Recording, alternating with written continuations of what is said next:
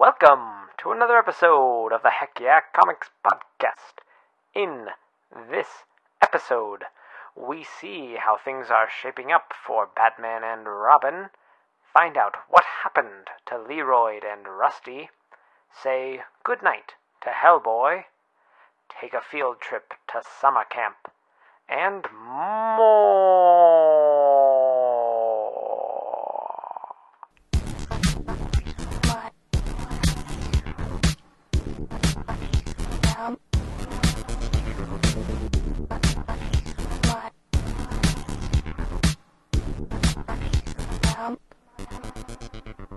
Oh, hello there. Oh, we didn't see you there, listener.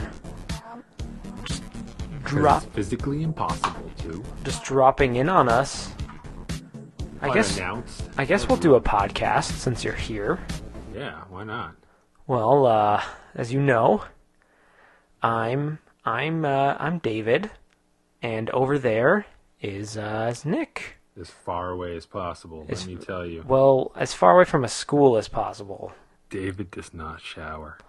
I showered today. Like the first time in 30 years. No, for the first time since yesterday. That's long enough. I'm just saying. I've heard things. I talk to your wife sometimes. No, you don't. I said sometimes. And I had you turned down a little bit, sorry, people who were listening. But now Nick should be coming through loud and proud. I really like that statement, and I don't know why. That's because you identify with the LGBT community. The loud group. Wow, not what I said. The loud group, LGBT, loud group bringing... Togetherness. LGBT bringing togetherness. Well, but but the Q. Bringing the Q. togetherness. What about the Q? Oh, crap. Bringing LGBTQT, right? Yeah, cutie. I'm not really sure what the order is. Something. Anyway. Yes, we support the LGBTQXWZ in whatever form it takes. Well, David, it's another week of comic book goodness. It is. Like most weeks, we are here to talk about the comic books that we use to escape from the harsh reality called reality. Well, see, before this starts, because I didn't know where to fit this into the show, so I just want to kind of barrel into it right at the beginning, set the mood for everything. Well, you're awful with segues, so sure, go ahead. David's going to say something now, people. You realize when All right, David, take it away. Wow, so this is coming from the guy whose recommendation today isn't even comic books. Anyway, what I want to talk about here is actually something you and I had sort of already talked about, but I feel like this should be shared with the general masses, and that is that from the people who live in the Marvel Cinematic Universe's perspective, Ant-Man is a villain. And I don't know what to call this segment, like second looks or closer looks or something, like fresh takes, second glances. I don't know. We'll R&D this. But thinking about it, we as the audience get to see this whole heist from beginning to end. It's all very covert and done in the shadows. But if you think about it, what happens in the movie is that a guy who runs a tech company, now we don't really know what level tech company, but they seem to be doing pretty well for themselves, has this big event, and at this event, a costumed person shows up and begins causing havoc, destroying property, and very likely killing people. People died in Ant-Man as a result of Ant-Man's and his friends' actions. It's true. Unavoidable. It's unavoidable. Well, I mean, it could have been avoided. And besides the fact that he was going to ultimately sell it to Hydra agents. Now, this is something that we know as the audience, but very few people, even in the movie, know this. And because there was no formal transaction made, there's no proof. No record. There's no proof. And so this costumed person shows up, begins causing trouble, as they have done in the past, say, at the racing event that Tony Stark was at when Whiplash first showed up. And then Darren, who is, a tech mogul. Presumably a fairly prominent tech mogul. Dons his own suit to then attack the person who is attacking him and his people.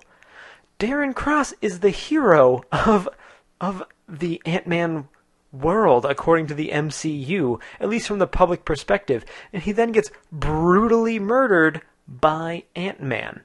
And at the end of it, in front of his own child. in front of his own, well, they're in front of Ant-Man's child, yeah.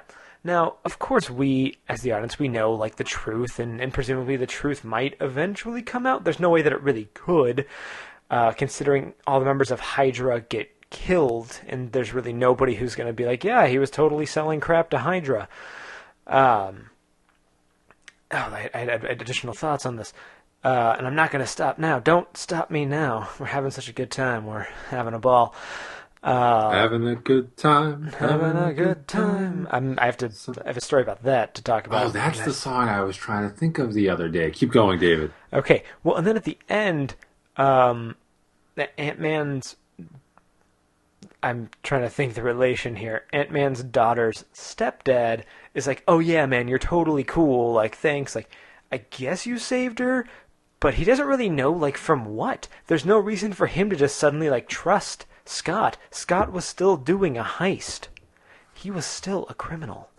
Still criminal. The only reason Scott gets any kind of slack is obviously to the comp, like, Scott's daughter is going to be the most important person to him, and he sees her being threatened. So basically, that's the point. And where he attacks. Darren did kill a guy early in the movie, but you're right. As far as public perception concerns, know. Ant-Man is the enemy. And he attacks an Avengers facility. Yeah. Like, that they then hush up, because Falcon doesn't like to look like a chump. Yeah, man. There's some shady shit. But yeah, other than that, like, there really is no reason. And then I like at the end, Scott, now, full disclosure, I really enjoyed Ant-Man. Oh, no, Ant-Man's great. Ant-Man's a really fun movie. But I like at the end, Scott's like, oh, I have to go to work. Or, it's work. And I'm like, what work? What is your job? He doesn't have a job. I'm assuming he's working for Hank Pym, but in what capacity? And is he getting paid? And then he goes and meets with Louise anyway, so. Yeah. I imagine he's getting paid something. I don't know. Also, you mentioned, or we were mentioning Queen earlier. You were aware of Sacha Baron Cohen, the gentleman? Yeah, the one that does Borat? Yeah. Yeah. So he was really wanting to play Freddie Mercury for a very long time, getting like a Freddie Mercury biopic going. And he talked recently about why it's not happening, and that's because the members of Queen who are still around want Freddie Mercury to die like in the middle of the movie, and the rest of the movie be about how the band has carried on without him, like in that hardship. And it's like, that's not the story anybody is interested in hearing. That is true. Yes. Anyway, those are just some thoughts on Ant-Man for you when your head hits the pillow tonight. Just think about how Scott is the bad guy. To the Batmobile. Let's go. Let's talk about some comics. Well, I was not very successful reading comics this week. Your dark confessions.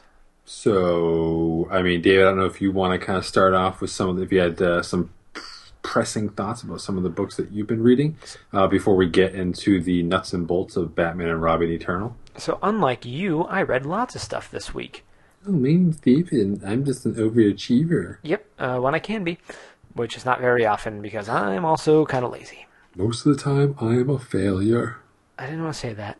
So Descender, I don't want to talk about Descender because it is this, it's an endpoint of the second arc. It's a really good issue. I think there's some really impressive world building going on there, kind of on the level of Saga. So if you're a pretty big Saga fan and you are looking for something very similar, I would say that this is something like that, except that it feels a little bit more contained. But as far as like the depth goes that people enjoy from Saga, I think it's really hitting that really well. That sweet spot. Mm-hmm. Now, one book that I was very excited, and I was thinking earlier this month, or it's still fairly early in the month, so late last month, I was thinking about, man, there has not been an issue of Autumnlands for a while. I assumed that they were just at a point where they were taking a break. Apparently that was not the plan, as Kurt Busiek said in the back of the book, just some things kind of got away from them. Holiday printing schedule, then some sicknesses hit.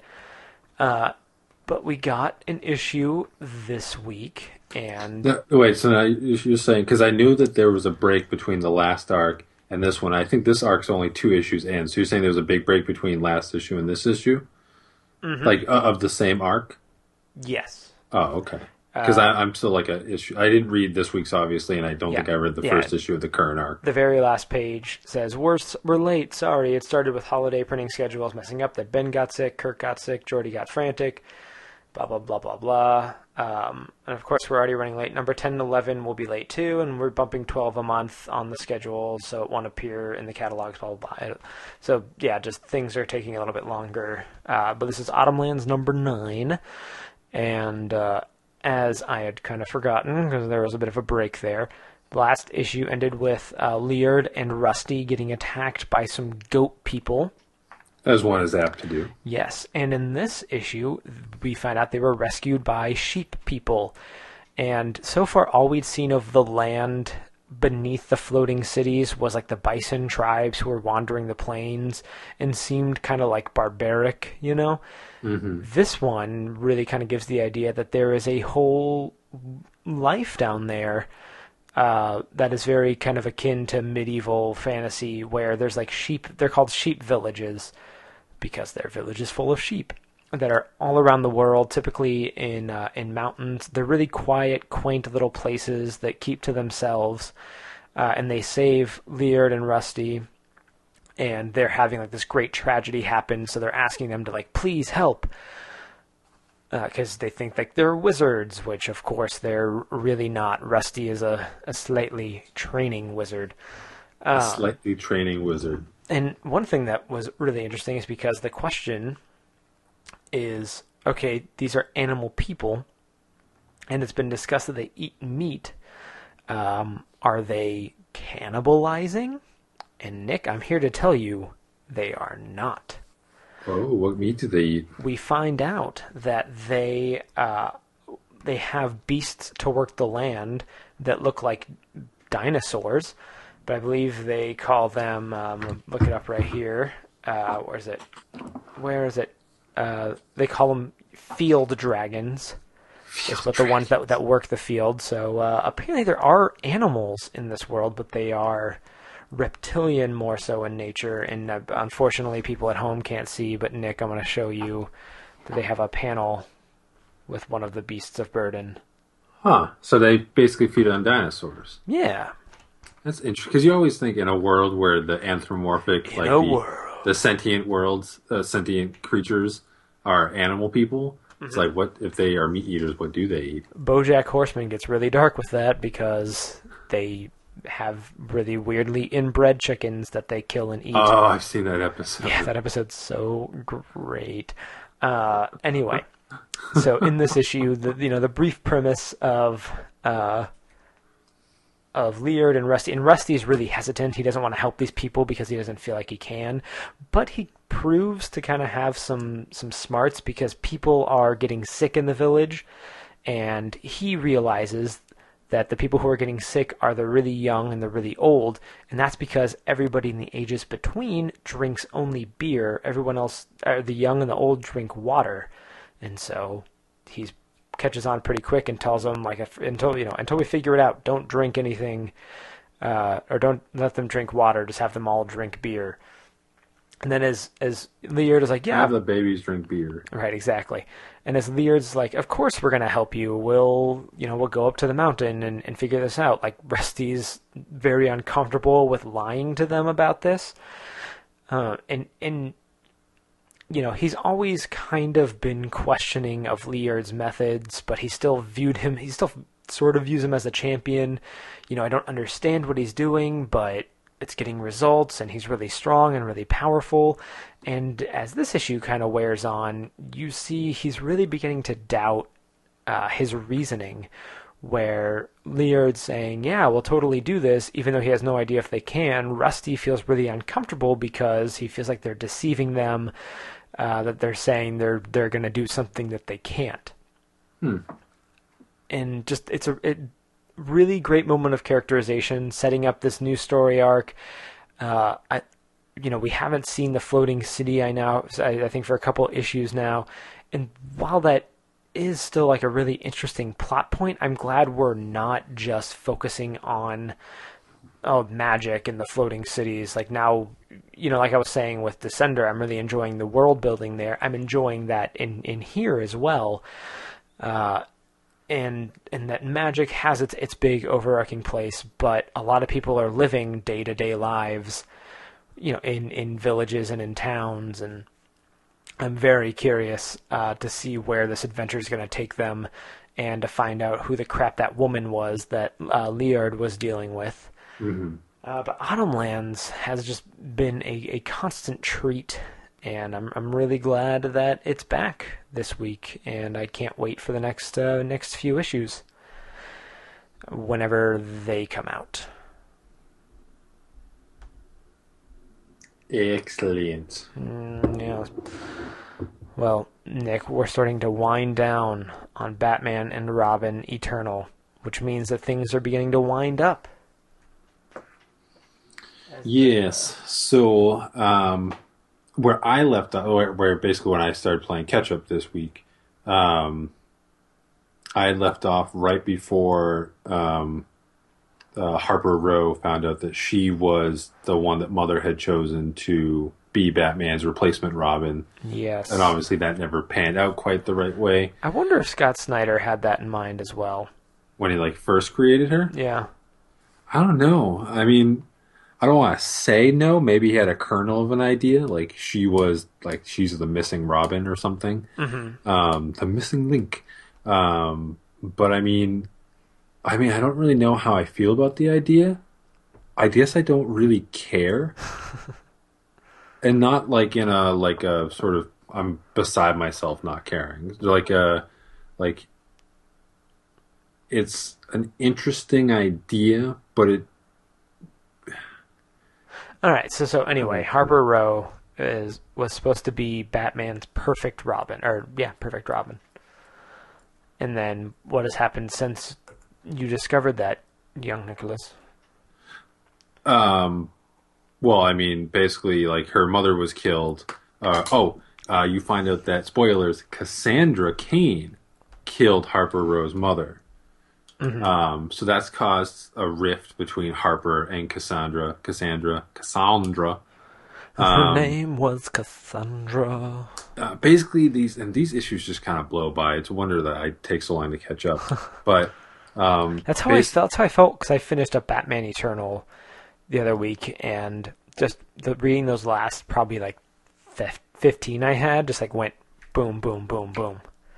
Why did it take me so long? Now I'm this probably didn't even need to be a 26 issue event. It could have been a 20 issue event or an 18 issue event or something. The more you look at it, the more you're sometimes it's nice to kind of pad things just to kind of let the character moments flow sometimes, but other times it's that issue is filler. That being said, we're basically hitting the 11th hour here. The issue that came out this week was number 23. We've got 3 issues left. It is countdown time. Everything's going to shit. There are children running amok all over the world, yes. Basically on a mission to kill their own parents. So Mother found a radio wave that she can emit from a satellite. Well, down from a satellite to transceivers that will turn children into killing machines. Anyone under the age of 20 is going to do her bidding. I forget. Spoiler wasn't affected, but she was in one of the cities that I believe was affected. Yeah, her and Cullen were in Gotham. I thought Cullen was also under 20. Yeah, they both are for sure. Maybe it's just maybe the apartment is protected against that. Yeah, maybe. Thoughts and feelings. I'm kind of just gunning towards the end here. I'm not really sure what's left to be said or to be done besides ultimately taking down Mother and basically, just ending on that note. I'm sure there's at least one or two more surprises left in play to be revealed, but what they are, I have no idea, and I'm not racking my brain trying to figure them out. No, basically, the last big thing was and I feel it's been telegraphed for a long time, that Harper was going to be the replacement, the quote unquote the perfect Robin. I I can't think of anyone else that they didn't really hint at it being anyone else. Right. Another thing that I'm trying to remember is in one of the earlier issues, Tim Drake appeared to be a double Yes, agent yes, working you've for mentioned. Mother. I think that's still going to come into play. Got 3 issues to do it. It's just funny because every time we talk about Batman and Robin Eternal, I feel like you bring that up, which I is fair. do. It's fair. It's just interesting because I feel like in a 26 issue weekly series, I swear that has only been hinted at in that one scene and hasn't come into play at all. Not even the slightest of hints. So I feel like if they do some kind of reveal for it, I mean, obviously I remember, but I don't want to speak for everyone. You're gonna get up there and be like, oh, Tim was a double agent or something. So it'll be interesting. If that does pan out, I'll be curious what that means for Tim going forward into Rebirth. Beyond that, like the book has been, it's always like the scenes, it's the individual scenes that I enjoy more than anything. Honestly, out of like the 5 issues that I read in the last couple of days, I basically enjoyed the Midnighter stuff the most. Having him come in, I love the Dick Grayson Midnighter rivalry. I liked his little moment with Cullen where like he's just so cheeky in the face of like a global disaster. And he's like, Cullen, pull up a seat. Oh, you've hacked a electric bill. I don't even know what that means, how you hack an electric bill. Well, But, he hacked into the system to say that it was paid or that it didn't need to get paid or whatever. yeah, I mean, I figured as much. But like, you pull up the seat, hack some satellites or whatever, get me some good feed. I just like that little rapport. Yeah, it's kind of nice in that aspect because Cullen has been incredibly useless. Well, he's not even been useless. He just hasn't been around it. Oh, him and Stephanie have basically sat out this entire event. Oh, for this event, yeah, absolutely, which I'm fine with. And obviously by Bluebird became a fixture because of the revelation that she was meant to be a replacement Robin for Dick Grayson, which is interesting. Also makes me feel like the ages are weird. So if Dick Grayson's supposed to be like 16 or something around the time that the story was taking place, don't really spend too much time on it. No, I know, but I mean, I don't worry too. Like if 5 or so years have passed, I mean, I know that. You're right. Forget about it. I don't really give a shit. Yeah, it's like we can just sit here and be like, well, yeah, the timelines don't add up, but what's the point? The stories are being told. Yeah. What am I trying to say? While you're thinking, I do want to say that I thought the issue, I think it was before this one or one or two before this, where it's just after, it's still like in the past, so it's one of the Batman stories where Mother has had Cassandra Cain kill Harper Rowe's mom, and then you have, like, for a chunk of the issue, Batman trying to figure out what to do with Harper Rowe and Cullen. And, he's like, I could bring them into the manor, like, that would be, like, the right thing to do, but obviously she's smart, she's clever. If he brings her in there, he equates it back to Dick Grayson, where if I bring her in there, she's going to figure it out, and then how can I keep her away from that? And then he goes and threatens their dad, and he even knows, like, this is a hollow gesture because this man is a failure, and he's going to fail them yet again. So what's really the point? Like he's just at this complete loss with them. And as we've seen through other means that he has taken care of Harper Rowe. I think she's gotten some scholarships before and stuff like that to ensure that she still has the up and up in life. It'd be really interesting to go look back at her character appearances before this. Oop, hit my microphone there. Like before, I would say Eternal, and kind of see like what puzzle pieces are there. Was any of this telegraphed or leading up to what was going on? Yeah, I feel like, I mean, obviously I can't remember the 100% certainty, but trying to look back, I don't think that this was explicitly but in she some was of her earlier scenes. I feel like the scenes where it showed... Well, she was selected for something by Bruce Wayne. Yeah, but that was after I think he had met her on the streets. And I don't remember him acting in any way that hinted at which I mean, yeah. So it could be a retcon, and in that case, I think it fits in fine if it is. Or it could be what was planned all along, and they just decided not to play that hand until now. Yeah, whatever. I mean, what it it gives Harper a little layer. I think she's here to stay as far as the Bat books are concerned until, she probably falls into obscurity like a lot of the secondary Batman characters tend to come and go. I like Harper Row. No, I like Harper Row too and all. But I'm kind of being pessimistic here. But I mean, it does add an extra layer to her, but at the same time, like, it's not like she's going to go be Robin. Like, she's going to continue being Bluebird. So it's just going to be kind of something that sits on the peripherals of her character that, like, I suppose writers could bring up. But exactly what more do you want to say on it? She was meant to be a replacement Robin. She never was. She still found her way into Batman's orbit and became a vigilante anyway. So, well, I mean, that depends. Is she going to get her? Harper and Row is also the name of the major American publishing firm, Harper, from 1962 to 1990. Is she going to get her own book? Probably not for a while, if she ever does. Well, doesn't Duke Thomas become Lark at some point? And wasn't there like a Bluebird and Lark hinted at in the future Batman issue? In the Future's End stuff, yes, he does. Even though I think that was before the We Are Robin nonsense started happening. Yeah. Which I think is like, it's totally fine. I think there are still stories to tell with her. Where they go with the character, I don't know. But then again, I'm not spending my time racking my brain. And I'm sure that if I did, and there's probably people who read this and are like, oh man, I've got a really great Harper Row story I could tell. I really wish that Red Robin had his own book. Like, you could do like a Red Robin and Bluebird book. I think that would be really cool. Bouncing around. Because she's kind of fallen into his protege. I also really liked the moment where Damian is flashing back to when he was training with Bruce. And Bruce has this brief moment of, here is who every member of, here's who every Robin is. Like, Damian, who are you going to be? Dick Grayson is the clearer vision of what Batman was supposed to be.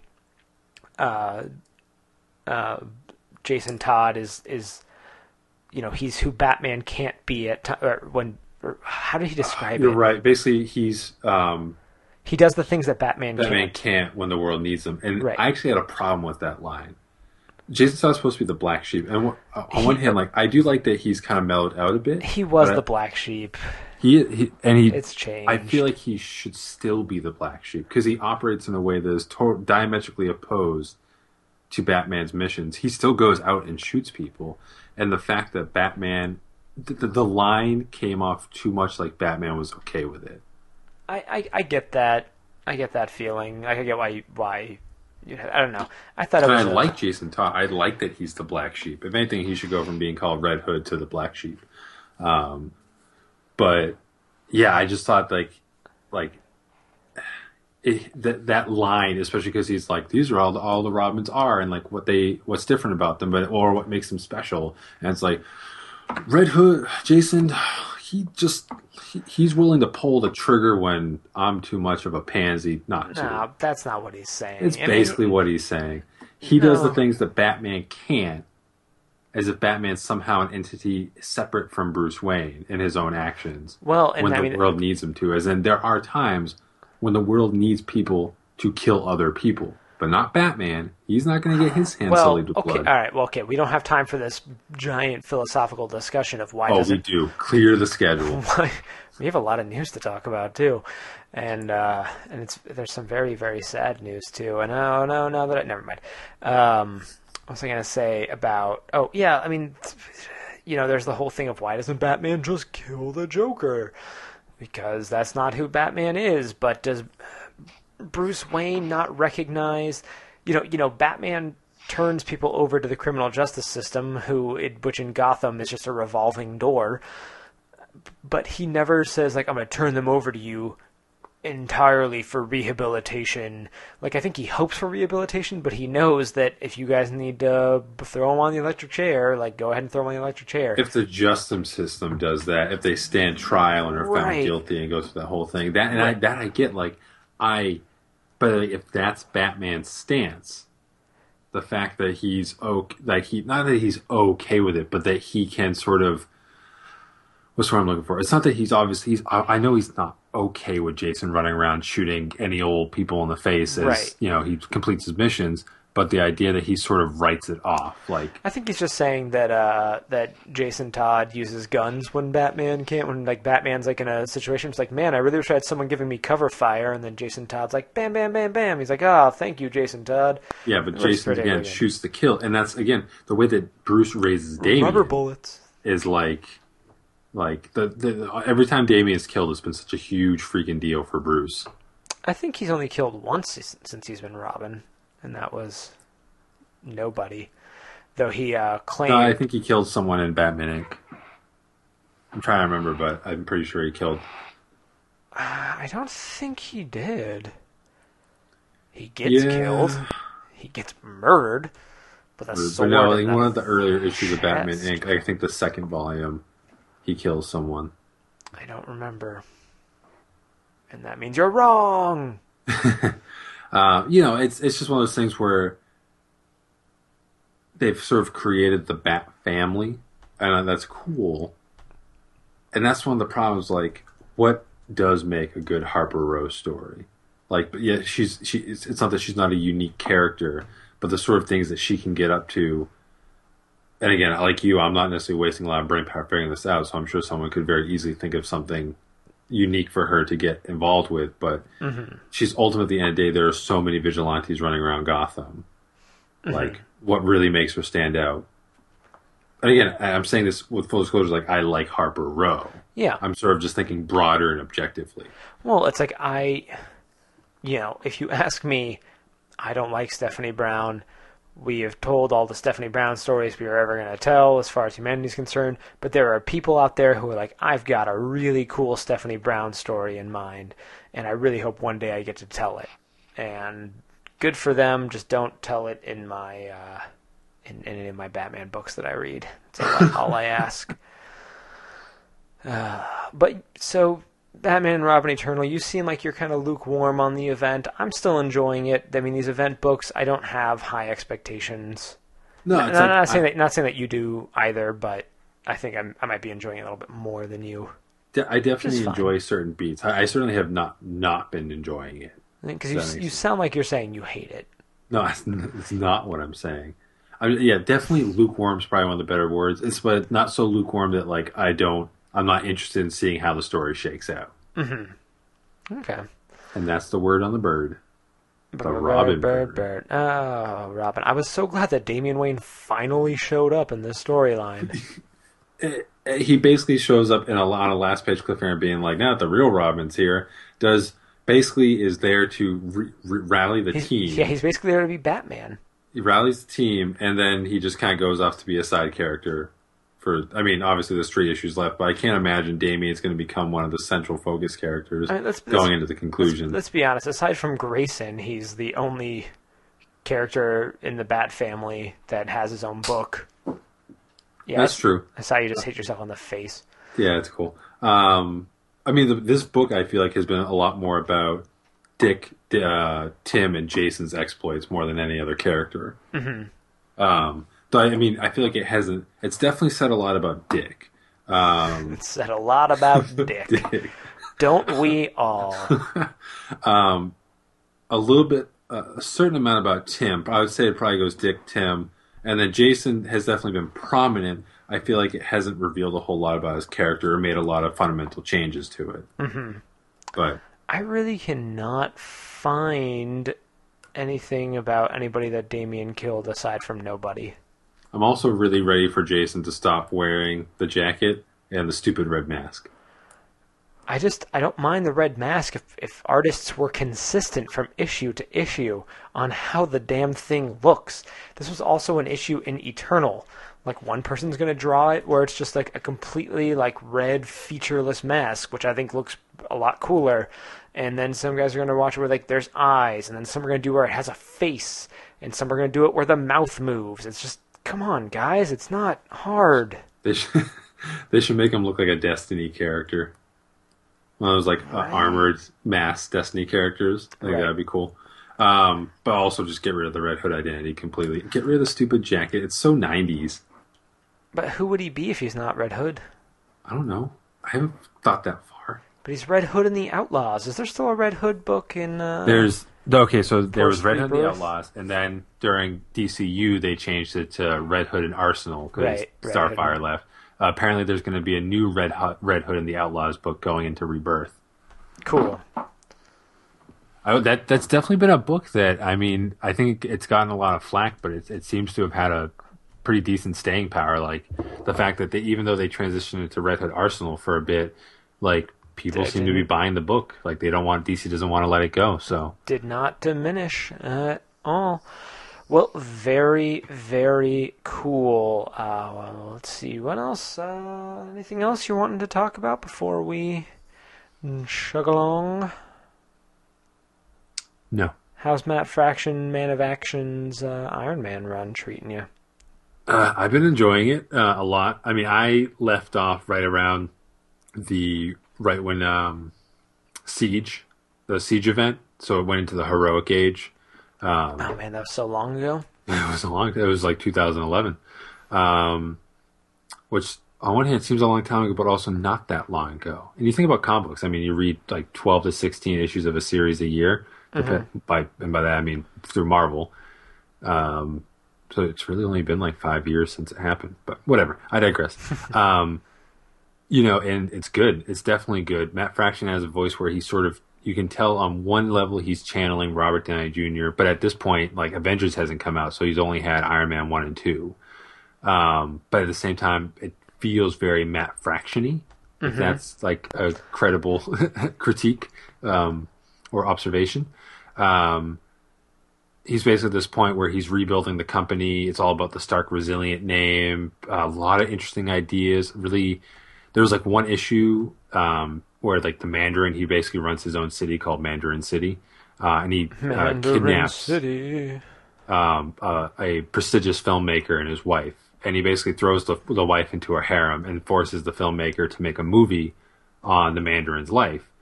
But the Mandarin keeps interjecting and just saying, like, this is all wrong, this is all wrong. And the filmmaker realizes that, like, everything that the Mandarin is telling about his life is a lie. I'm imagining, like, they're filming the scene, it's being acted, like, really hammy. And then, like, the Mandarin's like, no! And he, like, comes down from his director's chair, and he's got one of those big, like the classic, like the thing that the director would yell through back in, like, the 20s. And he's got, like, a beret on and really high-waisted pants. He's like, you're doing it all wrong! That's not how it happened! You've got to grab her like this! And then... Very similar, actually. Basically, the filmmaker goes on to, like, he kind of resigns himself to, like, he's not getting out of this alive. So he basically turns the film into an FU to the Mandarin. Nice. And basically reveals, like, the Mandarin, like, wasn't, like, some noble guy born to, like, a Chinese man and a British noblewoman, that he was, like, born from a prostitute in a brothel and all this other stuff. And basically says FU to the Mandarin. And he escapes with his wife, but it turns out that the whole time he was trying to make the movie in order to, quote-unquote, free himself, they had conditioned the wife to serve only the Mandarin, and then she proceeded to kill her husband. Wow. And then, it was a really dark story. So, I mean, just like, but the way that he framed some of the stories, this was right around the same time that Marvel started their Point One initiative. So, like, you had issues like there was a 500.1, and it basically was Tony Stark kind of reliving, like, really early details of his superhero career in his life, and then modern stuff. Through the lens of an Alcoholics Anonymous meeting, which I thought was interesting. So, now, haven't we just all been conditioned to serve the Mandarin? a little bit. A little bit? Just a little bit. Yeah. But, I mean, I'm obviously not done yet. I'm basically in the home run stretch here. I maybe got like a year's worth of issues left. Cool. But, I mean, it's been a interesting read. Definitely a good character study. I think... obviously, Bendis' run is too early to kind of shake out and all that, but definitely in the last 10 years, it's probably been one of the most defining Iron Man runs, besides Warren Ellis's Extremis arc. Extremis. So that's basically it. If I finish it and I think that it sticks the landing, I'll definitely put it up for recommendation. Very, very cool. Now, that is a story arc you should get into if you were like, hey, what would Tony Stark look like if he was played by Josh Holloway? Mm-hmm. And Pepper Potts, played by Nicole Kidman. Oh, is that who he used for the model? At least in these, I feel like it wasn't Nicole Kidman at the beginning of the run, but Salvador Roca was using Nicole Kidman during the Heroic Age stuff. The thing is, I really like seeing Josh Holloway's face for Tony Stark. Like, it does work for me. Yeah, let me see here. Tony Stark. Yeah, you can Google Tony Stark, Josh Holloway people, and you will see exactly what I'm talking about. It's not even like, oh yeah, they kind of like look alike. No, it is dead on. Josh Holloway is who he is based on. And man, Josh Holloway, really wish that you had a viable career there, buddy. Yeah, we like you. Is the Colony still a thing? I think it's still on. Did that already get canceled? Because in my head, it's already canceled. I haven't seen it. Oh, well, it's still in the first season. Why am I Googling Josh Holloway right now? Ooh, I need to watch The Expanse. I hear The Expanse is really good. I watched the first episode. It is good. My dad was reading the book series and he loves them, but yeah, I want to read them. Yeah. Josh Holloway's on my screen. He also would have been a good Gambit, and even an Oliver Queen. Yeah, he's definitely. He still could be in the movie, I guess, if they wanted to go with a slightly older Green Arrow. Someone even has Catman. Catman. Oh, Catman.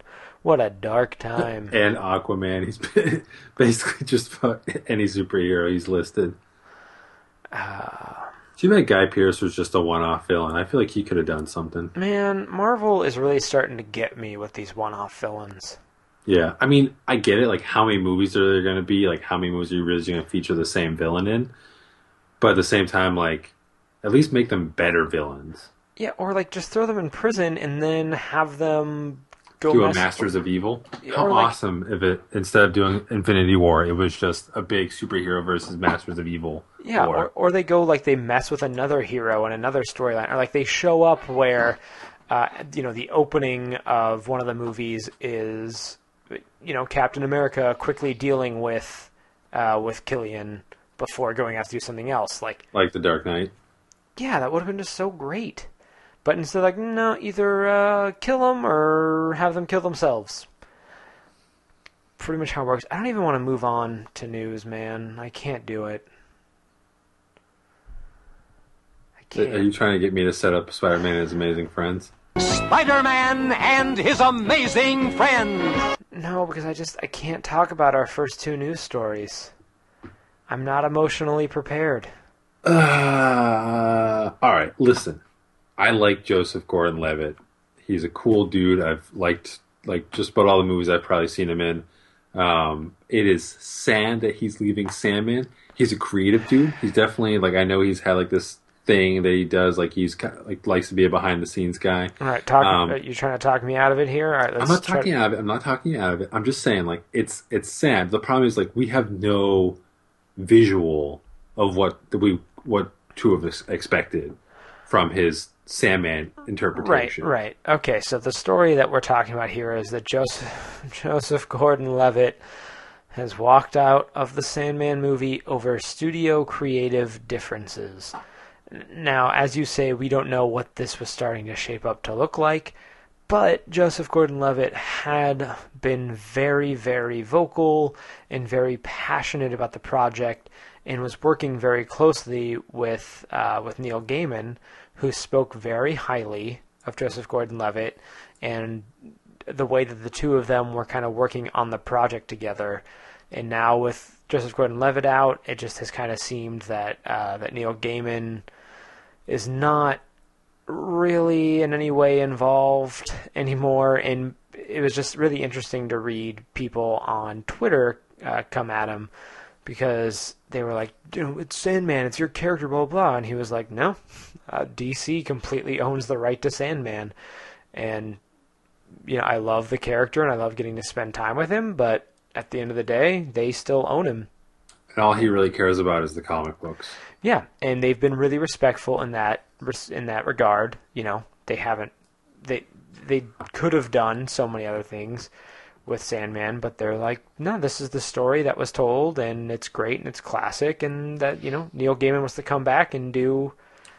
They'll never say no to him doing more. Right, 6 more issues, but they're not gonna go hire another writer to do it.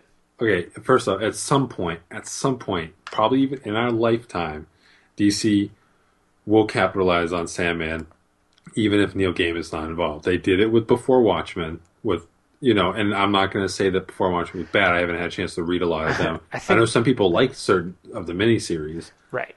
But DC owns them. There's no way that at some point, Neil Gaiman or not, they won't capitalize on Sandman again. And Neil Gaiman doesn't regret selling the character off. He said that.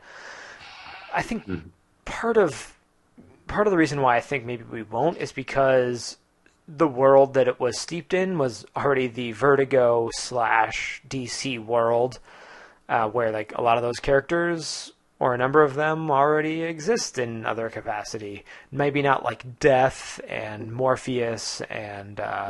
Well, Death actually did show up in an Action Comics run. Oh, yeah. Back before the New 52 started, just before it really... During a Lex Luthor run, actually, in Action Comics. Oh. I think I had heard that, actually. Rebirth remains to be seen. I haven't been too impressed with DC really since the New 52 as a wide berth. They've had some gems, but as a line, I haven't been feeling the creative force. But I'd be totally cool with an integrated DC universe that properly handles the Wildstorm characters, even if they reintegrated Planetary or Authority more effectively. They've obviously done pretty well with Midnighter. I'd love to see Apollo. Some of the other characters, Jack Hawksmoor. Yeah, so sad Apollo didn't do well enough to get a book going into Rebirth. You never know. It could come around, or they'll he's full. Midnight is canceled going into Rebirth, so they'll probably. I imagine if not this year, then maybe next year they'll probably launch a new Stormwatch or Authority book with the characters. And he is a character that comes up every few years, whether in his own solo book or as part of a team. Yeah, so I'm not too worried there, but definitely a more structured and integrated DC universe that also incorporates the Sandman characters. How you would utilize them, how would they effectively propel a story forward? I don't know, but because they do have an association with the DC universe, just because their series didn't really end in the DC universe, it began there.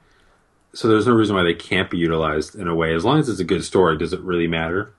I would love to see Superman talking to Morpheus on a rooftop, and Morpheus talking about all the many different iterations and all the stuff that's happened recently with Flashpoint, or recently 5 years ago, Flashpoint and New 52 and pre-crisis, post-crisis stuff. I feel like there could be some really interesting, fun stuff there. And like you, I wouldn't be against these characters popping up as long as they're handled correctly. I wouldn't want to see a Sandman book where Sandman is going around fighting crime, unless they want to revive the Golden Age Sandman, which is a guy in a green suit with a golden mask and a fedora, and in that case, I will throw my money at DC as hard as I can, because what the hell is that character going to do in this day and age?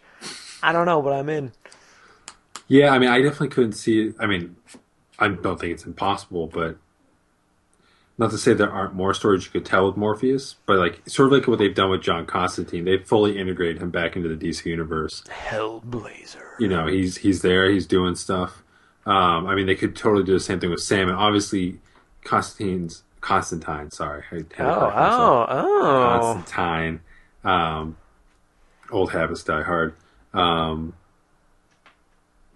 of is obviously a different beast than Morpheus, but I could still see some of the name. Are they called the Nameless? No, the Endless. To some of the Endless showing up in various supporting capacities or guest spots. Just sort of an awareness that they're part of this world too.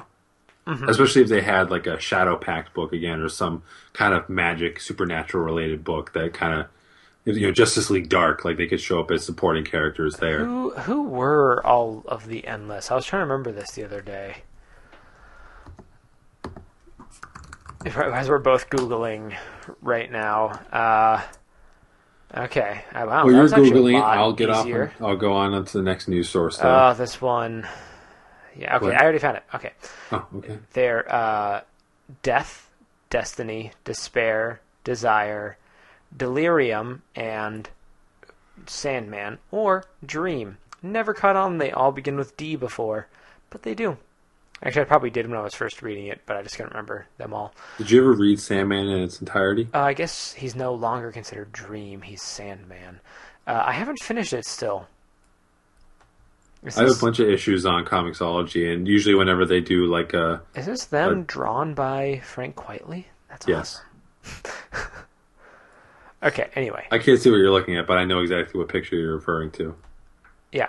I need to finish it. I'm it's one of those books where I'm slowly buying the volumes over years and years at this point. You definitely have to be... I was just talking with one of Anna's sister's boyfriend. I was texting him today, and I let him borrow Marvel 1602 like 100 years ago. And he's like, yeah, like, I put it down, and I'm just picking it up again. And I forgot how much like I loved it, but I'm like, yeah, Neil Gaiman, he's a very dense read. But like once you get into the story, once the gears start turning, like he really sucks you in, and you can't let it go. I kind of want to reread American Gods. Kind of hitting that place. I think that's I need to finish American Gods. Yeah, you do. The TV show is coming up.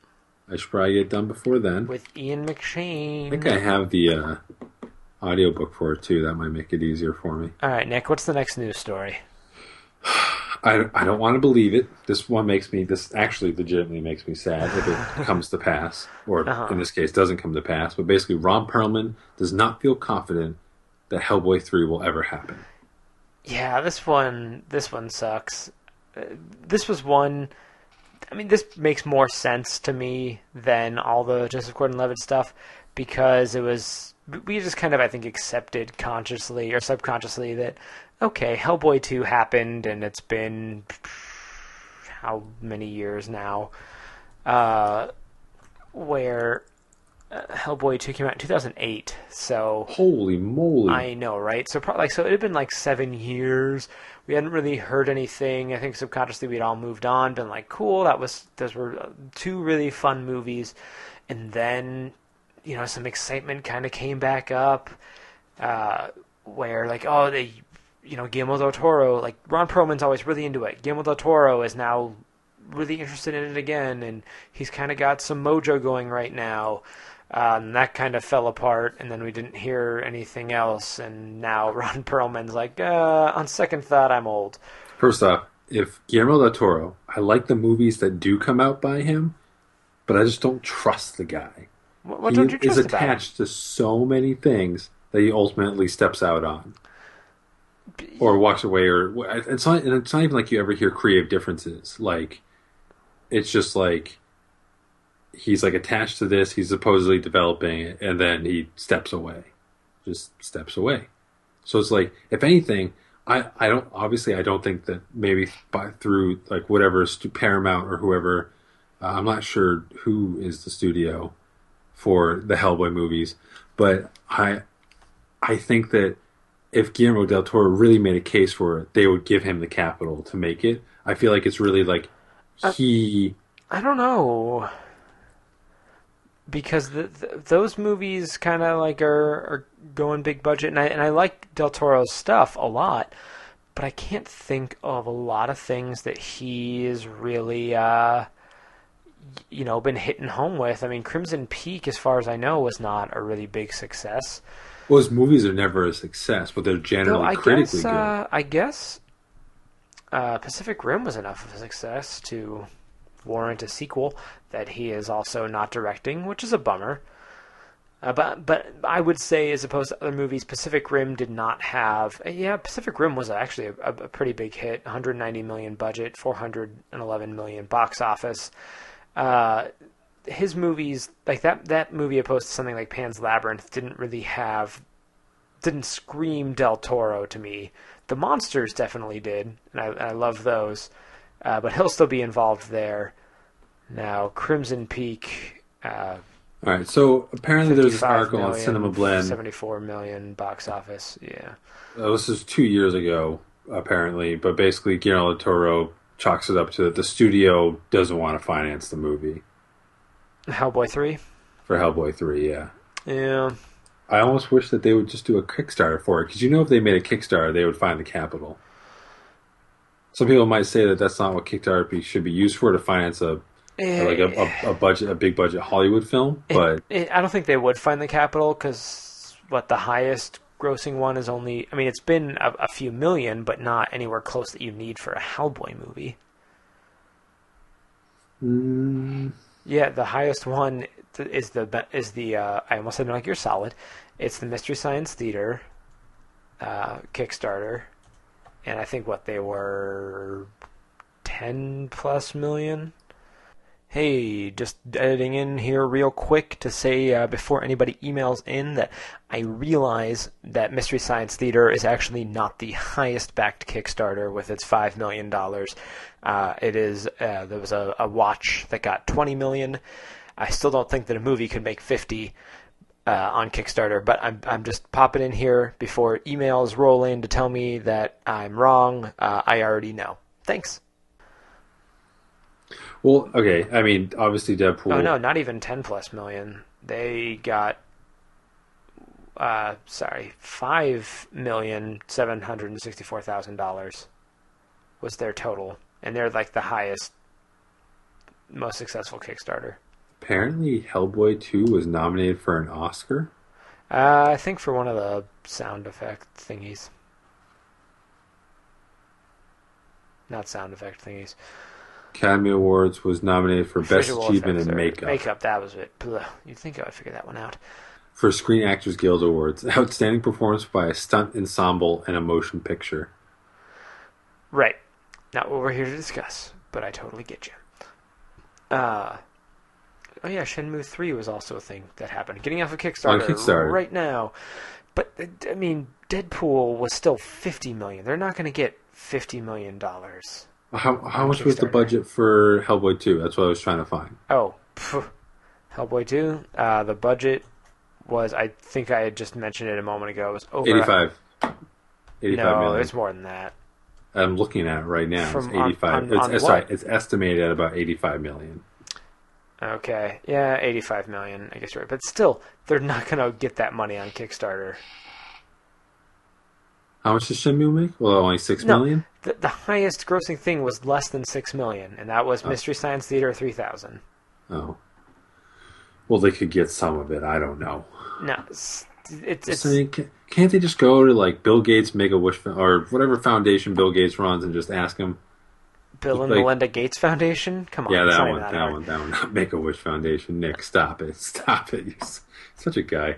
I love Del Toro, but he is, he's kind of cursed. Not really. I just am really bummed that the Silent Hills movie or game isn't happening. And have you ever watched the Silent Hills playable teaser that came out? It was a playable teaser? So this thing came out last year. It was called PT, Playable Teaser, and it came out on the PlayStation Store. And what it was is you are this guy going through this hallway on this kind of continual loop, and things like break down, and there's puzzles, and it gets like really freaking creepy. And it turned out to be a teaser trailer for Silent Hills, the new Silent Hill game that was going to be directed by Guillermo del Toro and Hideo Kojima and starring Norman Reedus. Yeah, I mean, I knew about it. I didn't know they had a playable teaser. Went insane, but it's not happening now. And I have tried to watch the playable teaser a few times. Like on my phone at work in the middle of the day, nope. Too freaking creepy. I can't do it. I can't get through it. Let's move on to some bittersweet news that's still also depressing. And that is that Amazon has ordered a pilot for The Tick. That's pretty neat. But here's the thing that sucks. Patrick Warburton, star of the original Tick live-action series, is not expected to be involved in the pilot. That's a shame, but I mean, like, I'd be surprised if he'd come back anyway. Well, he really wanted to, but I guess he'd been a big proponent of it for years. He currently stars in Crowded, an NBC sitcom set to debut next week, so we'll see. Hopefully that bombs. Right? If it bombs, then I'm sure he'll be freed up. Now we don't know who's... Ben Edlund is on board as writer and executive producer, and 2 actors have been cast in the pilot. Griffin Newman as the Tick's sidekick Arthur, and Valerie Curry as his sister, Dot Everest. I don't know who Griffin Newman is, but I don't think it was the guy that played him in the... apparently... Original. Apparently Griffith Newman was not his name as I'm trying to look him up. Griffin Newman, you'd think that I would be able to read, considering that's what I do for a living. Well, if Patrick Warburton... Not the same guy, so... No, if Patrick Warburton, doesn't make it in, I'll be curious who they do get to. Because I remember watching the original live-action show as a kid with my mom and my brother, and I loved it, of course. Mm-hmm. But, he just brought, he was the Tick. Oh, obviously absolutely. Can't say that someone else can't fulfill that role, but I just, can't picture who anyone in the current landscape that might be. Right, and maybe it's not anybody in the current landscape that we know that could pull someone out from somewhere. They get Dwayne "The Rock" Johnson to do it. Oof. And just paint him blue, and it would be the greatest thing that has ever happened to humanity, ever. But it's this is still exciting. Amazon's thing is that they do the whole pilot idea, and then people go on and vote for it. So when this is coming, people, we will let you know when you can go on and watch it and voice your interest. There's also some plot details of the Tick pilot, saying the title the title character will be recovering from memory loss. Yep, and will end up re-teaming with Arthur to fight evil. So it's supposed to be a sequel.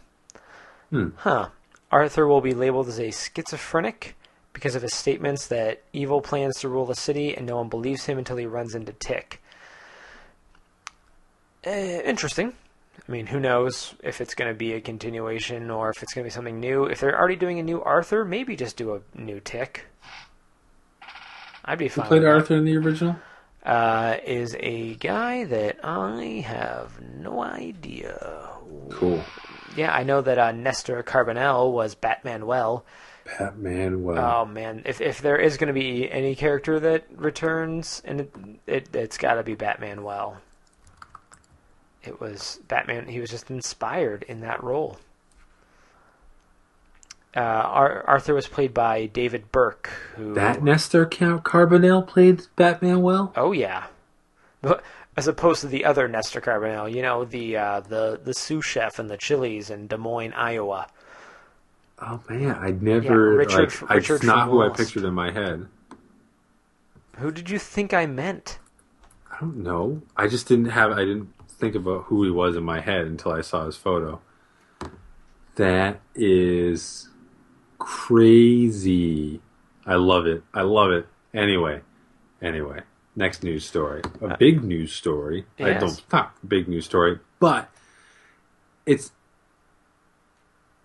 new Civil War trailer came out for Captain America: Civil War, and it is the first MCU visual we have of Spider-Man and his amazing friends.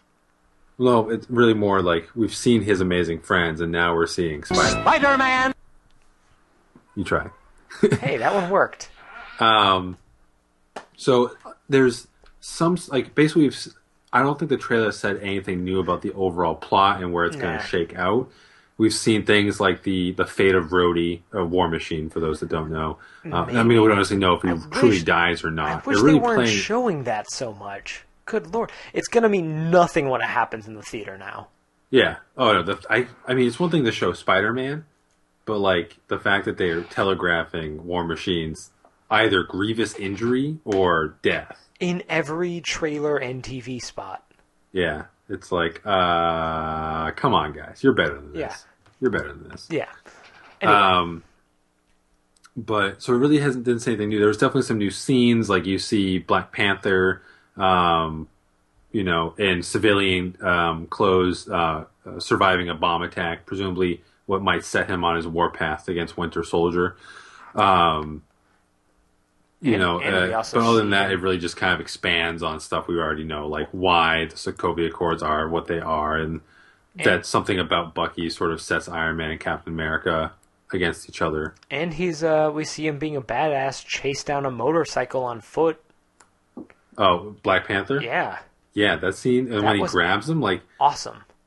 how enhanced is Right, it's Bucky supposed to be? I know he has the metal arm, but I mean, like, he literally gets pushed off a motorcycle, and then you see him tumbling with Black Panther. I don't know. Black Panther's suit also allows him to absorb the impact of bullets being Black fired. Panther, I'm not worried about. He's got, either through the suit or something, he's got extra protection. But Winter Soldier was just wearing, a jacket. Yeah, he's fine. He's fine. He's fine. He's fine. I mean, he's got some level of the super soldier serum in him. I feel like that's kind of been hinted at. Whatever they were doing to him in Russia in the first Captain America movie, he was being experimented on. I don't think he goes to Russia in the movies. I think he's just picked up by Hydra. But weren't they in Russia when they go and save him? Well, I know in the comics he was in the English channels. I don't think they were in Russia in the first Avenger. Where were they? I don't know. But he was with Hydra for a period of time. So yeah, we got our first look at Spider-Man. I thought that all the Black Panther stuff was a lot cooler, but hey, if the internet went batshit crazy for Spider-Man today, and guess what? He looks like Spider-Man. It's funny because if you were trying to avoid this trailer because you didn't want to see what Spider-Man looked like, I'm sorry that everybody in the world doesn't care and are posting pictures of Spider-Man everywhere. Yeah, there's no avoiding that. It's really kind of disappointing. I was disappointed they showed him in the trailer, but now I've seen probably just today 14 pictures, 18 GIFs. I'm even getting posts from Spider-Man's Facebook page. I don't follow Spider-Man on Facebook, but I digress. So yeah, it's almost like I might as well have watched the trailer because I didn't necessarily see too much that was new, but I was definitely not going to be able to avoid seeing Spider-Man, even if I tried to help it. Mm-hmm. But, I mean, yeah, he looks cool. He looks like Spider-Man. There's definitely some tweaks, like some black and all that. I think, like you were saying, the idea is probably that he has a really crappy homemade suit, and that Stark kind of...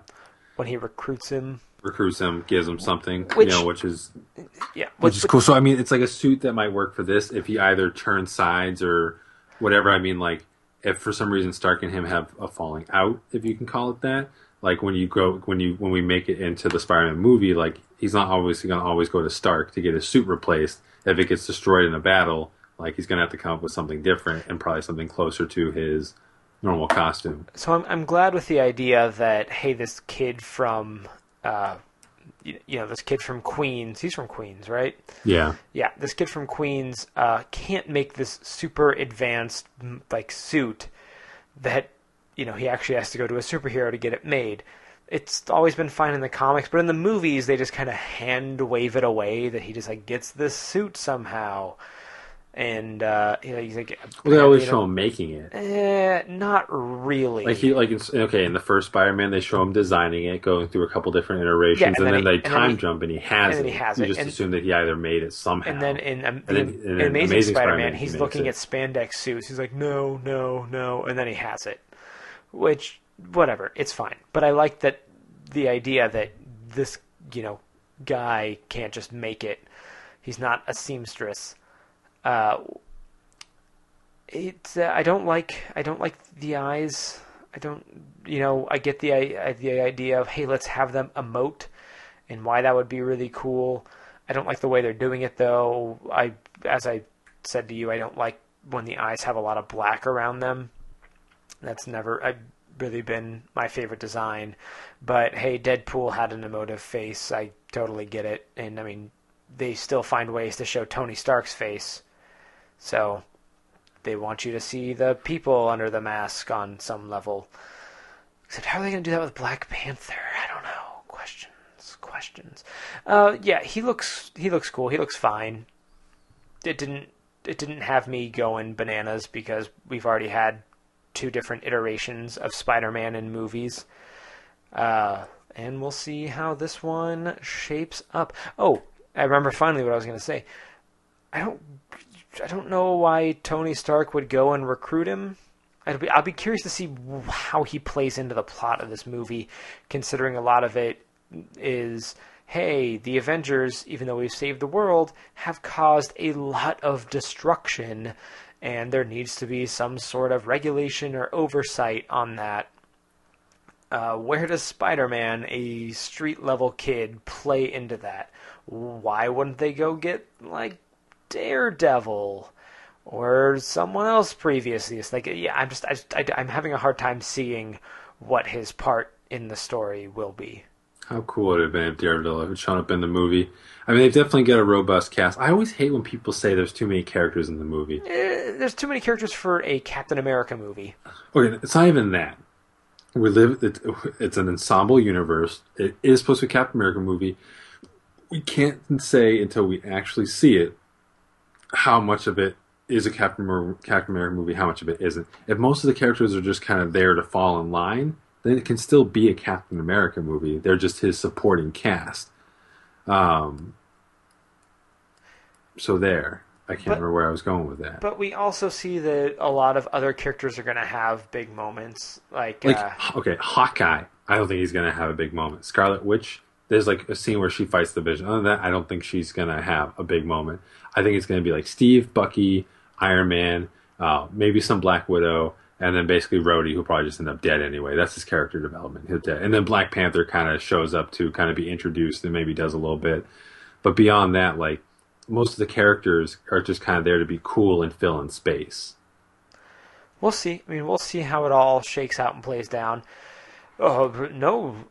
Yeah, see, it's really funny to me that people heard rumor, oh, Batman v Superman, hey, Aquaman might just show up. There might be a cameo appearance. Everyone's like, there's 18 different heroes in Batman v Superman. It's too many people. And now, like, with this movie, it's like, hey, guys, there's going to be, like, 85 characters. And they're like, can we get Spider-Man in there? You know, people are always like, this is what we want. Like, we want to see all the cool characters be in one movie together. As long as you don't go in assuming that everyone's going to get the same level of exposure and screen time, then it's whatever. No, and that's going to be the thing. A lot of these characters will probably be kind of relegated to that one big fight scene where it'll be versus, and I don't really get how they're going to resolve that. How's everyone going to walk away as friends? How could they? Well, I think the climax of the movie takes place on that mountain base, or whatever. Well, yeah, and the climax is going to be. But I still feel like there's got to be a villain that's pulling some strings from the background. Well, there's Baron Zemo. That's true, and they haven't played that up at the trailers and all. Which, for the general audience, that's going to be really cool. For us, it's, whatever. We see what's coming. So we have a feeling that Crossbones sort of incites the final incident that tips the scales towards the Sokovia Accords. But beyond that, and presumably he's working with Baron Zemo. Right. But I'd almost be interesting if, like, Baron Zemo was the villain in the movie, but he doesn't do anything. Like, he was working with Crossbones, and Crossbones inside that incident. But other than that, like, he never interacts. The heroes never engage him. You just know he's the one responsible for setting them against each other, but he never actually gets engaged. He's an entity that could be resolved later. I don't know where they would between this movie and then Infinity War. I don't think they'd waste him in there. Well, no, but just to hear, like, if they hear the name Baron Zemo and then, they're like, oh, well, whoever that guy is, we'll deal with it after this purple guy comes down and punches us with this golden gauntlet that's going to break the universe and probably kill the Vision. I'm definitely interested. Like, it would have been interesting to see what Joss Whedon's vision may have been for Infinity War if he was ever remotely attached to it, or if the stars had aligned and he did do it. Just going with the way that Avengers and Age of Ultron kind of were. But I just based on this trailer, like the aesthetic that the Russo brothers brings to both Winter Soldier and to this, like, it's identifiable, but it's exciting. It's kinetic. You feel the impact. I feel. Both with the fight scenes, at least in the trailer, and of course in Winter Soldier, I thought the set pieces were very impactful. So I'm just really curious, like, both Winter Soldier and this, like, have been fairly street so to speak. What So do it'll you be mean, interesting how they street? handle a big cosmic event. What do you mean street? You know, like Avengers was fighting aliens.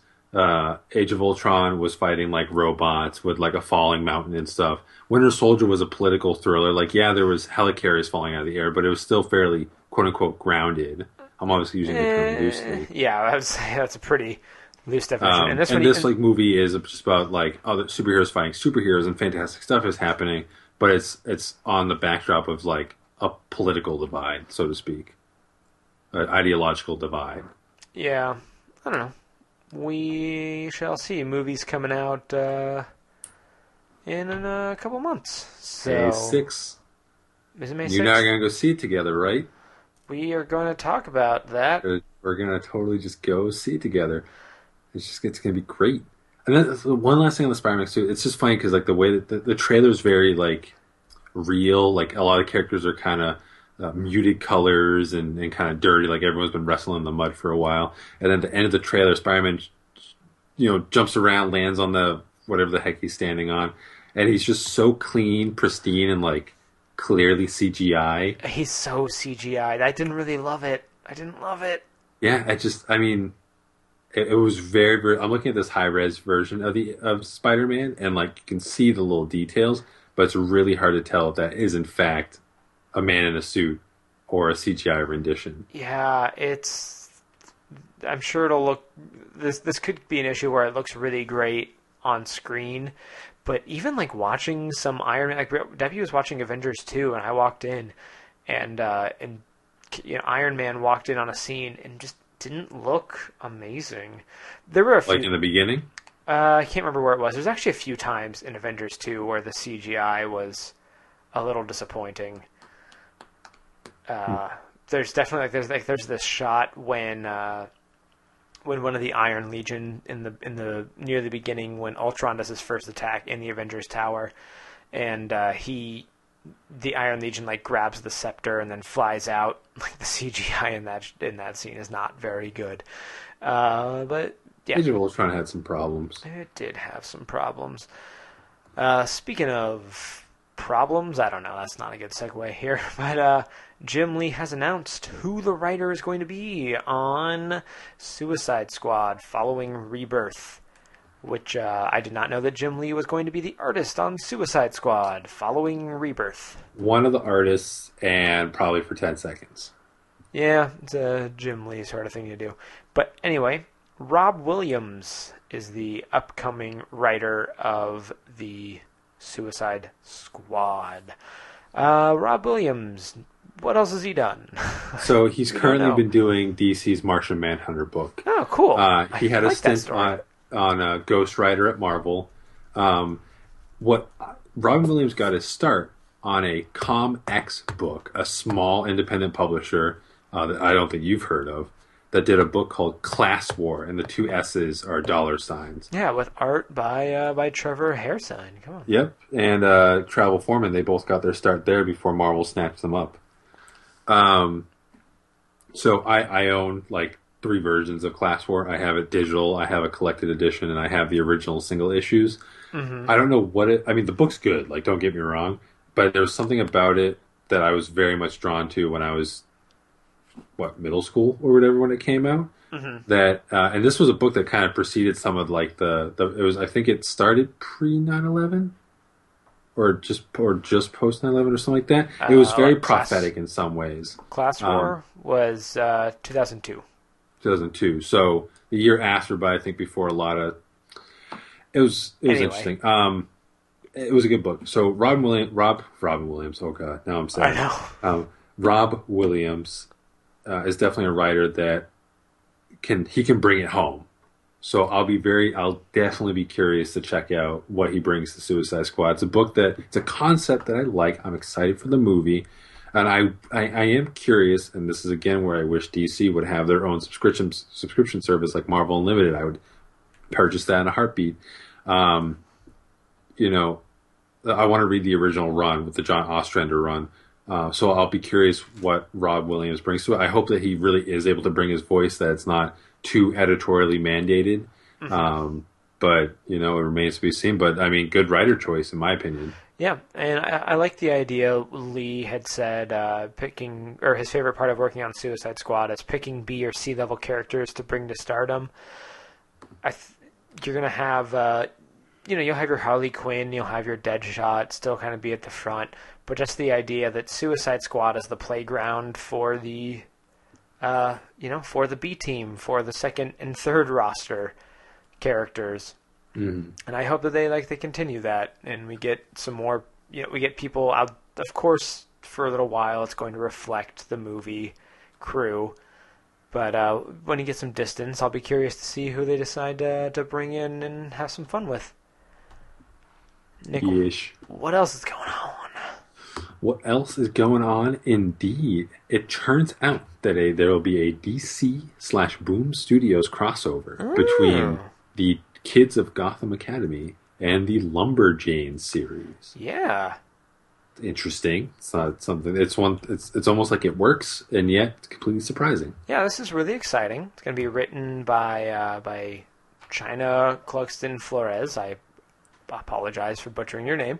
With art by Rosemary Valerio O'Connell, who actually recently got their first work published on a Lumberjanes one shot, so they're pretty new to the scene. The crossover is set for June, and it has the Gotham Academy kids going to the Miss Quinzella Thisquin Pinnacle Thistle Crumpets camp. Wow, that's a mouthful. And this is Boom's first ever intercompany crossover. Oh, good for them. Yeah, this kind of, I think, has two exciting things behind it. One is that this is saying that, hey, Gotham Academy is really successful, and we think it's successful enough to go, put these characters and have fun with them elsewhere. And it's also saying that Boom Studios is really making a name for themselves with books like Lumberjanes and the success from Power Rangers. They're stepping up in the world. And I mean, Mark Waid was their editor-in-chief for a while, and his Irredeemable and Incorruptible books were very successful. So yeah, Boom's got a niche that they fill. They find good work. Yeah, I feel like they are kind of coming a little bit more prominent into focus, in the limelight, as it were. But this is really cool. I've really been wanting to read Lumberjanes, and I remember we talked about Gotham Academy a long time ago, and said, hey, this stuff's really cool, but it wasn't for us. And this just proves there's a market out there, Nick, that we are not the target audience for every book. I can't believe it. Why is not every book catered to straight white males like us? They should be. Let me tell you. I'm just saying, it's everyone else, all the women and the non-straight white male people are getting all this focus, but not us. It's a shame. It's a shame. Man, I was imagining somebody taking that phrase and just running out of with context, it. just like, wow, a show with white male supremacists. Like, no. Like, Midnight's my best friend, I swear. They're not entirely wrong. I mean, what? What? Are you a white supremacist or a male supremacist?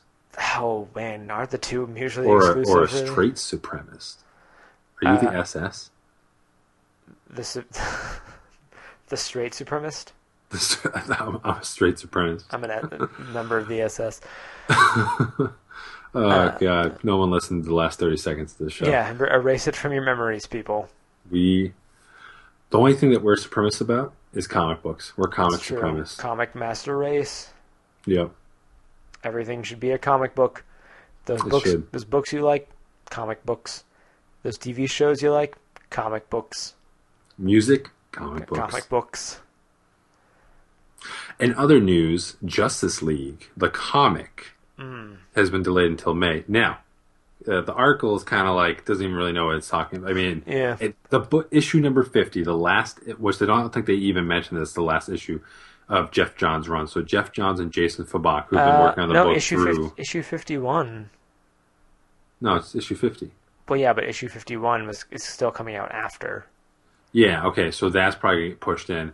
Maybe they'll even cancel it. But basically, issue number 50 was supposed to be their last run. I think it's supposed to set up the assumed Lex Luthor, the Superman book for Rebirth. Uh-huh. But I mean, like, it's delayed, but it's supposed to come out the same month as the DC Universe Rebirth one-shot or whatever that Jeff Johns is writing. The same day as the Rebirth. Like the same day. So you read Justice League and then you read the Rebirth one-shot. So it's really not a big deal. Right. As far as like whatever issue number 1 or number 2 might actually be, I don't really know. I don't really care. It's obviously not going to be consequential. No, this to is Rebirth. obviously, this is what we get every day with Marvel release schedules. What? On time? What? No, okay, guys, look, the event, here's the event that's happening.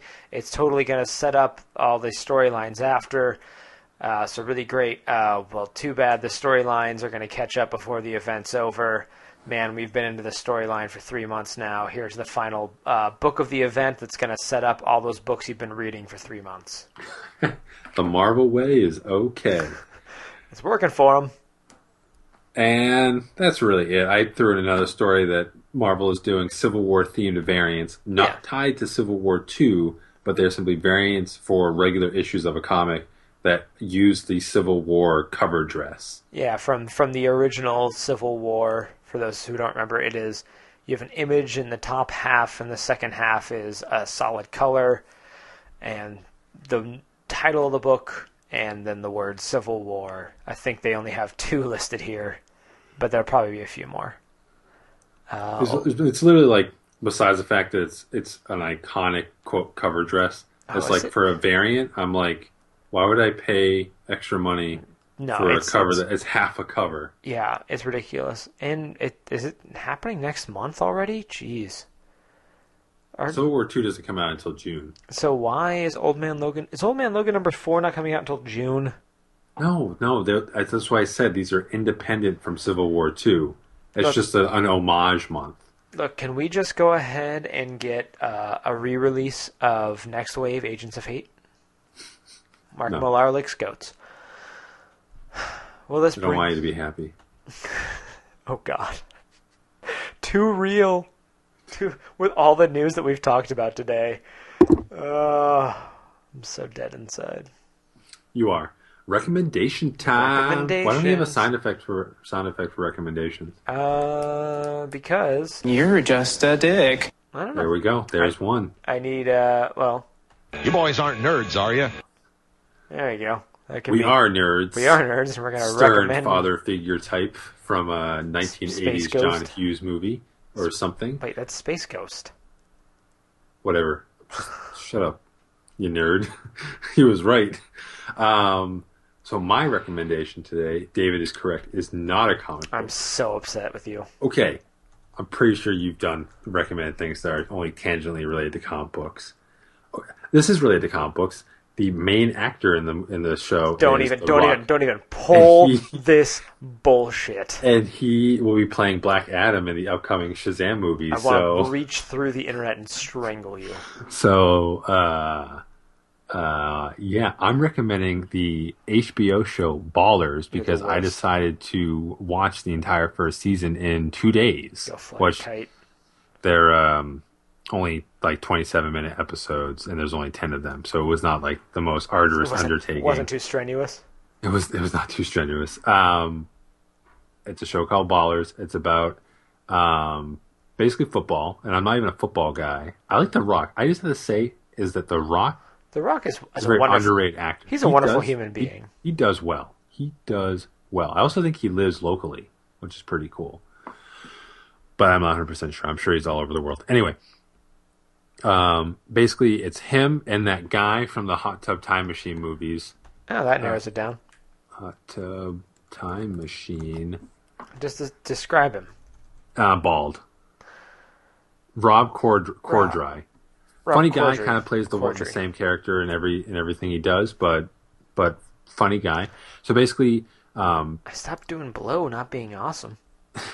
The Rock is a former football player who, retires early or whatever, and is basically trying to create a life for himself after the game. A lot of this is about guys struggling to stay in the game, guys struggling to figure out what to do with themselves after the game, and just like how central football is to them, and how like no one ever really prepares you to figure out what's next.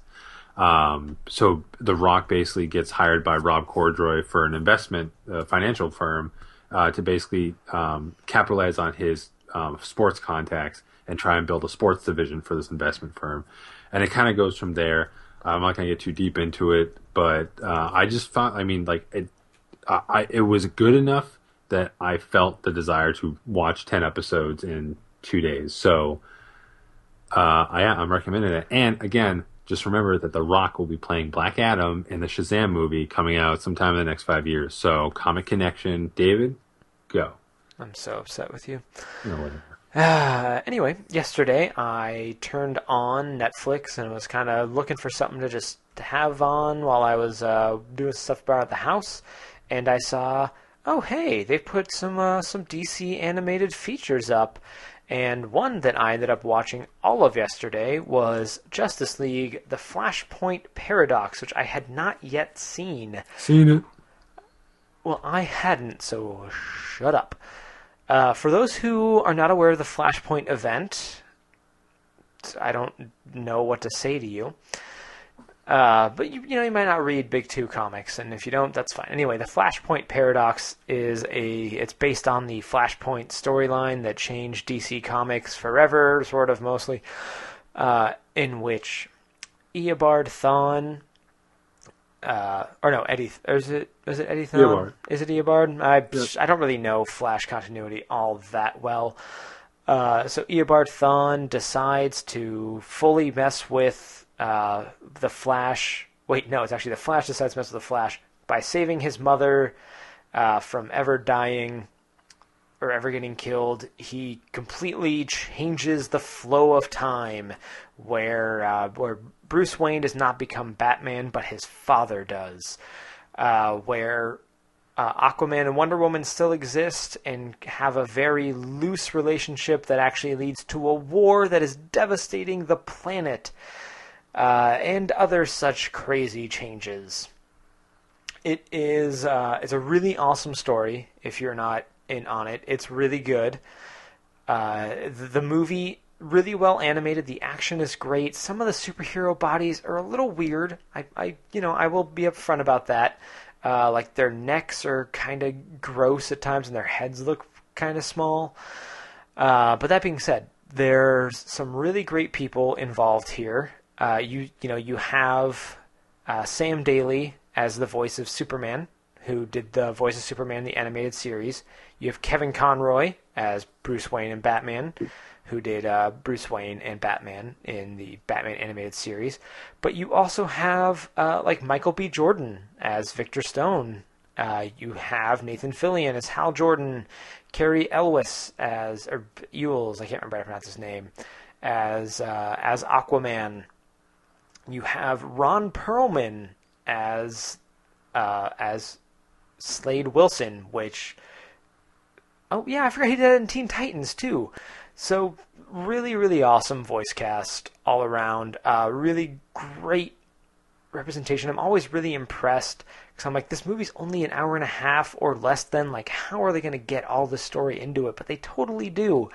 They don't do the cosmic treadmill bit in the ending, which I think is a damn shame, because the cosmic treadmill was a beautiful, beautiful thing.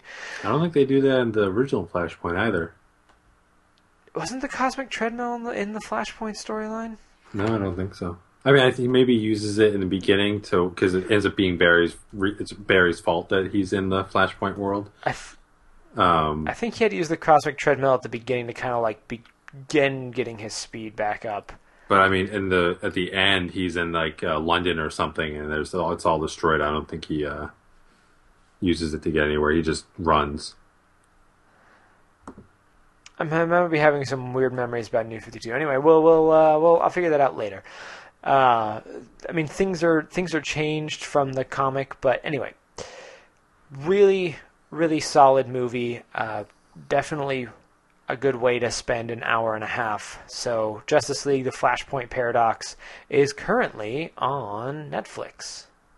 If you are like me and were too cheap to buy it. I think that is going to do it for our show. Nick, do you have anything else to say to the beautiful people out there? You're all beautiful, and I love you. He doesn't mean that. He says it to everybody. I do. Well, thank you so much for giving the show a listen. You can head on over to Heck Yeah Comics at heckyeahcomics.com to find out more about the show. And please email us anything at all. Well, not anything at all. Anything comic book related or related to our show to heckyeahcomics@gmail.com. Follow us on Twitter at heckyeahcomics. You can follow me on Twitter at DavLuz, that is DAVLUZ. You can find Nick crying in the corner, looking at a picture of Ron Perlman as Hellboy and gently touching it while looking out of a window. And as always, you can find us here next week. If you enjoyed the show, then please tell your friends. And if you hated it, then please tell your enemies. Until next time, goodbye.